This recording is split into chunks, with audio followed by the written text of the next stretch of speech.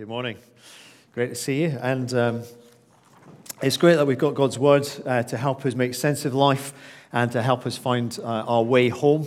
And we're on our series on searching, and this morning we're looking at searching for home and what does that mean. And we pray that it'll bring us life, and we pray that it'll bring life to our neighborhood as we continue in this series. And I just wanted to really start and I know not everybody likes doing this sort of thing, but just to find someone that's not in your family and find out where they're from, okay? What they consider to be home, okay? So someone that is not in your own family, just for 60 seconds, say hello to them, say who you are and where you're from, okay? Which part of the world, which part of the country, what you consider to be home. What do you consider as home? Okay, get your attention again to the front. That would be fantastic. So, who do you reckon's from the furthest away in the world? Did you meet anyone you think is probably from the furthest part of the world this morning? How far away? What's the furthest that we have here today? Hong Kong. Fantastic. Welcome. Any further than that or anywhere? Where? Ghana. Fantastic. Great. What about in the UK? Who reckons are from the furthest part of the UK here? Me? Yeah. We've got Northern Ireland over there. We've got Scotland. We've got, Aberdeen. Yeah, brilliant. That's probably even further. That's a good bit further than me. Great. It was great to have everyone here in some ways. And for many people, you don't know where home is. You've lived in so many places. You know, what really is home for you? Or it may just be it's a painful reminder that home is a long, long way away from where you are today. But we all know when we feel at home, and we know when we don't feel at home in a situation. For many, it's where you grew up. It's where all the stories come from in your life. It's where your formative years were. It's where your values were shaped. It's the place where you felt safe as a child. But it may be that home wasn't a safe place, and actually for you, it was away from home it was a safe place. But it's a place where you don't have to explain too much about yourself. It's a place where you can be yourself. As Dorothy in The Wizard of Oz says, there's no place like home. It's something that we kind of long for. It's a place where the close people in our life are there. And it's a place where you're loved and it's where you're accepted. And this morning we want to look at Zacchaeus. We want to look at his lostness. We want to look at God's original intention and our search for home. And also how this small guy, Zacchaeus, became a big man. And I'm going to unpack that. So I don't think Zacchaeus was particularly loved and accepted by his community. He was pretty rejected, really. I think he was a tax collector. In fact, he was a chief tax collector, not a popular job for his fellow Jews. And he collected taxes for the Romans who occupied their nation. And so because he was a chief tax collector, he didn't even do the dirty work himself. He probably got other people to do it for him. So he was despised even more. And he was effectively working charging extra, lining in his own pockets, and so he was wealthy at the expense of others. And because he worked for the Romans, he'd effectively betrayed his own nation and his own people. So he was not loved, he was not accepted, and they termed him a sinner in their eyes in that regard. But you also sense as you read this story that he had a great sense of lostness, that life wasn't working for him, and so he's looking for something else. Not in a little way, but in a really big way, in the sense of lost on the face of the world. Like waking up one day to find that you don't know how you got to be where you are, and you don't know the way ahead.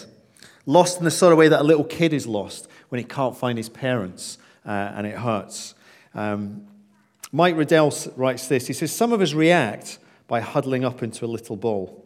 Others throw themselves into all sorts of things to help them forget. But many keep talking in a loud voice to try and impress themselves and others that they know where they are going. Lostness is that sense of feeling we don't quite belong in the world. And he says everybody carries it, but nobody shows it. Our pride might say, I'm not lost. You know, I certainly never ask for directions in anything in life, and I don't need to ask directions on how to live it. Our pride might say, I don't need a home. I'm an adult now. You know, I'm not a child. It's a child that needs a home. I don't need a home. I'm not a child. And yet Zacchaeus here, in a sense, becomes like a child. In a healthy sense of the word, he's like the kids that are trying to see the carnival. Can you just click on a bit? And, you know, you're trying to see over the wall to see what's going on.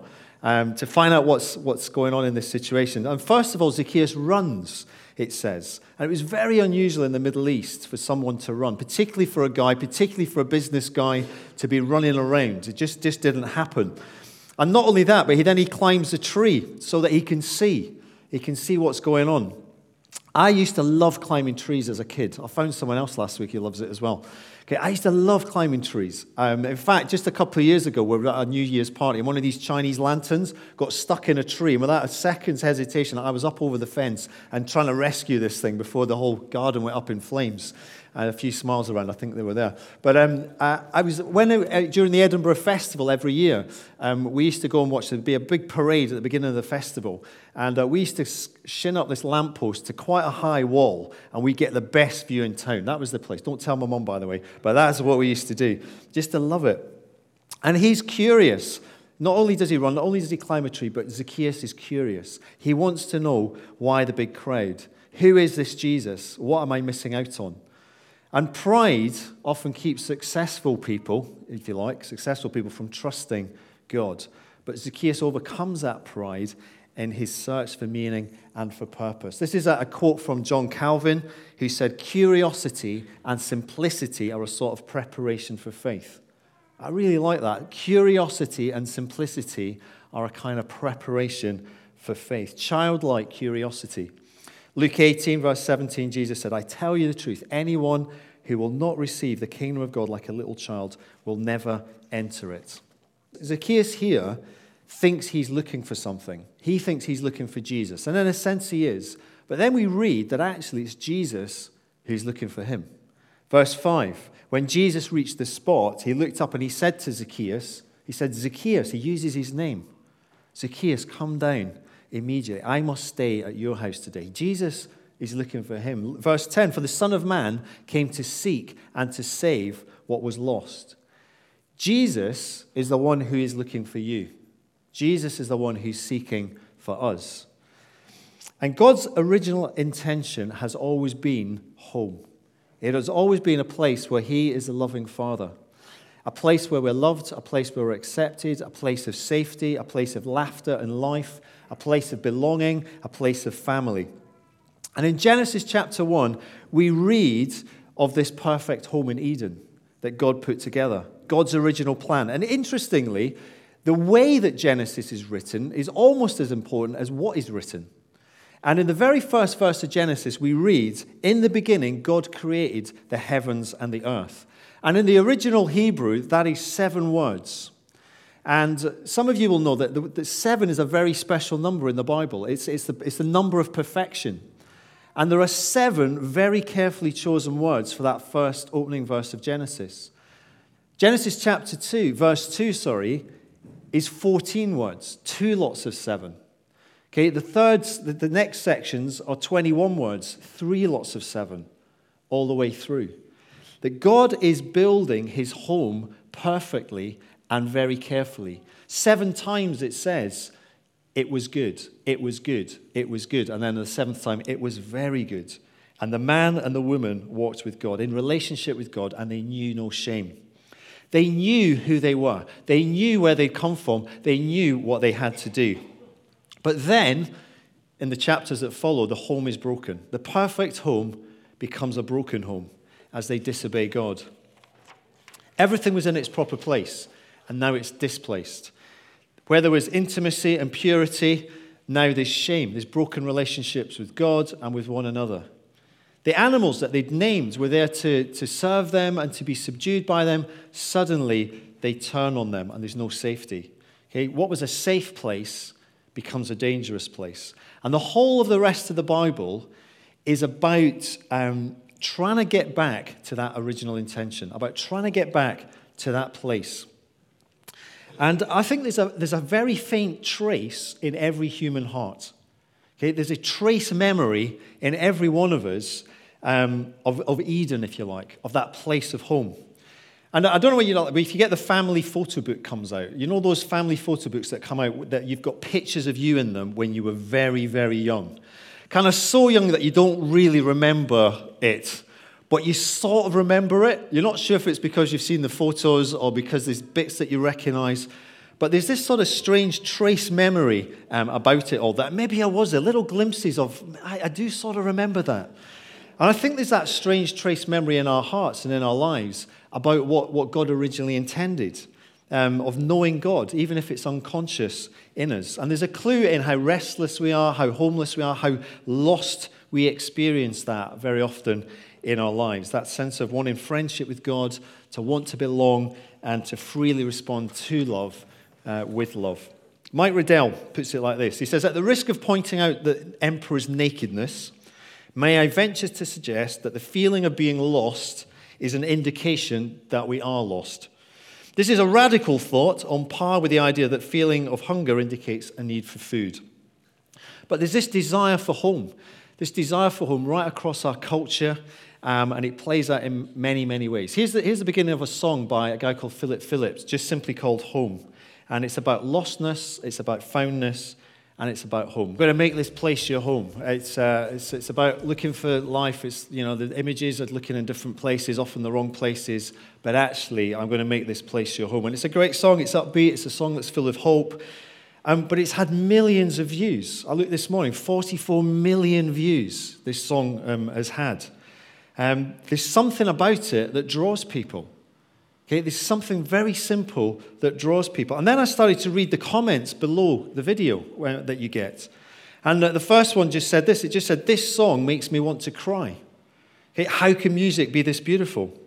The next one said, it said this amazing. It said, for anyone who's in need of prayer, I've got you. 67 replies. And you're thinking, there's going to be full of all sorts of funny stuff in there. But most of it just said, thanks, I need that. Okay, thanks, my man. I'm thinking that we all need prayer. Another guy, I could use some prayers. Thanks, that hits right home. Another one, I'm a Muslim. Does it work for me? Another one, thanks, man. Really need one right now. I've got a personal issue and it's tearing me apart. Another one, but how do you pray? And then further down, there's another really tragic entry replying. It just says this, I lost my youngest son, aged 37, in February. My sister-in-law of 45 in May. And my oldest son, 44, in June. ... But I'm going to make it home. Home, true home, is the only thing that's going to help that guy make it home. Okay? He's desperate for something. And I was in pieces when I was reading all of this. People desperate to find a real home. A real home, what it's about. And then there was another post, and it just said this, I've been trying to find this song for 3 expletive years. Had to go on a deep search through the web to find this. A deep search just for a song about home. How much are people looking for the real thing in their lives? What is it about? There's a desire, there's a memory trace in the human heart for something that started in Eden and got broken along the way. If you put the next quote up, there's a psychiatrist, Gerald May, wrote this. He said, there's a desire within each of us in the deep center of ourselves that we call the heart. We are born with it. It is never completely satisfied and it never dies. We are often unaware of it, but the desire is always awake. And another guy commenting on it, and the next slide says this, some believe that it is impossible for nomads to find relief because their desire only desires desire. But I think their desire desires home, which is possible to find. But they just can't quite believe it. We yearn to belong somewhere. And there's that memory of Eden written in our souls, on yours and on mine. A memory of a place that we belong to. And we have this divine discontent in life that says we were made for something bigger, we were made for something better, we were made for something else. Just take that off now. Thank you. And the rest of the Bible is about us running away. It's about us running away from God and God almost wearing himself out trying to bring us back, trying to search for us. Story after story about how much he so loved our world, so desperate, so eager for us to come back home to him. Genesis chapter 3, shame enters the home, and God steps in to cover up that shame. Genesis chapter 4 is domestic violence. Cain and Abel, and God begins again. Genesis 6, Noah, and the home is flooded. The house is flooded, as it were, that God made, and God starts again. Genesis 11, Babel, and the human family decide it wants to make its own type of home, and it wants to build a tower up to the heavens, and God has to put an end to that. And then he pursues them through the desert, and he pursues them through the exile. And then it comes where his son leaves his father's house. His son leaves home and comes down to rescue us. Foxes have holes, said Jesus, birds have nests, but the Son of Man has nowhere to lay his head. He becomes homeless so that we can have a home. He experiences rejection and alienation from his Father so that we can have a free place at the table, that we can come and experience that. He pays the ultimate ransom for each one of us. So a perfect home becomes a broken home and then is restored by a homeless Savior. For the Son of Man came to seek and to save the lost. And Zacchaeus here has realized his lostness. Okay, he's pursued a lifestyle and he's surrounded himself with stuff, but it's not home. He knows it's not what he was made for. He knows there is something missing. And so this small guy, and he's a little guy, becomes a big guy in a spiritual sense. If you just put up the next thing.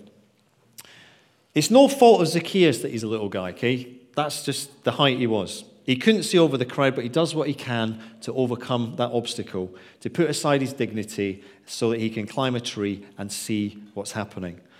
But, spiritually speaking, each one of us is too short. Okay? Each one of us is too little to see God on our own.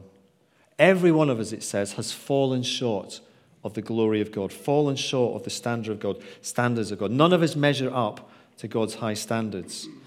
And the thing is, though, is that we measure ourselves by the world's tape measure rather than God's. So if you put the first one up, maybe it's money that we measure ourselves by. How much do I earn? How much am I worth? How much do I have? That's the world's tape measure very often in our lives. Or the next one, is it about position? What's the pecking order? What position am I? Who am I over? Or perhaps it's power. I'm not sure if this guy's got an awful lot, but that's what he's measuring. Okay, what authority does he have? What strength does he have? When you go down the gym, there's so much of our world it's about what does our body look like at the moment. It's a crazy place. Or the next one, perhaps it's popularity. This is the Facebook twist on the Beatles line. How popular am I? And people driven by that. And these are the things that make us feel big. These are the world's definition of bigness that we measure ourselves by. And then there's these astounding words just a few chapters earlier in Luke 16, verse 14 and 15. And it says of the Pharisees that they loved money. And when they heard all this, they were sneering at Jesus. And we know elsewhere they were seeking the praise of men. And it says, he said to them, you are the ones who justify yourselves in the eyes of men, but God knows your hearts. What is highly valued among men, he said, is detestable in God's sight. That's an incredibly strong word, because we measure ourselves in the wrong way. Zacchaeus has got money, he's got position, he's got authority, but he's still lost and he's still alone. But then we read in verse 9 that salvation comes to his house. Salvation comes. He becomes what Jesus calls a son of Abraham. And Abraham was this character in the Old Testament who was famous for going on a journey with God and completely trusting God. Okay, he was a child of faith, really, is what the phrase means, a child of faith. And that is as big as you can get. That's what bigness looks like with God. That's true bigness. It's to have a big heart for God and a big heart for others. A big heart for God and a big heart towards others. And the overflow of that is his changed heart. Zacchaeus' changed heart results in this tremendous generosity and this restitution, putting right the things that he did wrong through his life. Here and now, he says, I give half of my possessions to the poor. And if I've cheated anyone out of anything, I will pay back 4 times the amount. He has found home. He's found this thing called home. He's found friendship with Jesus. He's found a sense of belonging in this world, that acceptance, that forgiveness, and actually the freedom that comes with it. A freedom that says that you can now freely love others as a response to the love that you've experienced yourself. And it starts in this life, but it continues into the next. Jesus said, I'm going away to prepare a home for you, a place for you. In my Father's house there are many rooms, and I will come back and I'll take you to be with me. It goes on beyond this life, but it starts here. And whatever you're searching for, whatever you're looking for in life, you need to know that Jesus is looking for you. Jesus is searching for you, and he wants you to find home today. Let's pray together. Maybe the bands could come up. Let's pray. Loving Father, our Lord Jesus, Holy Spirit, this world is an amazing home that you have built for us, this creation. So often this home has become an anxious, dangerous, worried, hurried place. But we know that because of Jesus, who had no home here, that we can find what we're looking for. And I pray for anyone searching, anyone confused about home, anyone looking in the wrong places, that we will each find in you the one thing for which we were made. We've never really wanted anything else. We've never looked for anything else. In every pursuit, in every job, in every excitement, in every word of approval sought, we have longed to be reunited with you. May you do that through your Holy Spirit, even now. Bring each one of us home, Lord Jesus. And just with our eyes closed perhaps and heads bowed, just maybe just someone this morning who has never taken that sort of first step of saying, I want to come home to you, Lord. I want to come home to you, Jesus. I want to know this home that this Zacchaeus guy could find. And here's a simple prayer that you can pray that just helps you to open that door of that home if you like. Here's the prayer. You can echo it silently in your own heart. I know I've fallen short. I know I've looked in the wrong places. Forgive me now. I want to come home. Thank you that you became homeless for me and gave your life for me. I run into your arms now. Thank you for welcoming me. Fill me with your Spirit. Lead me from this place. Amen.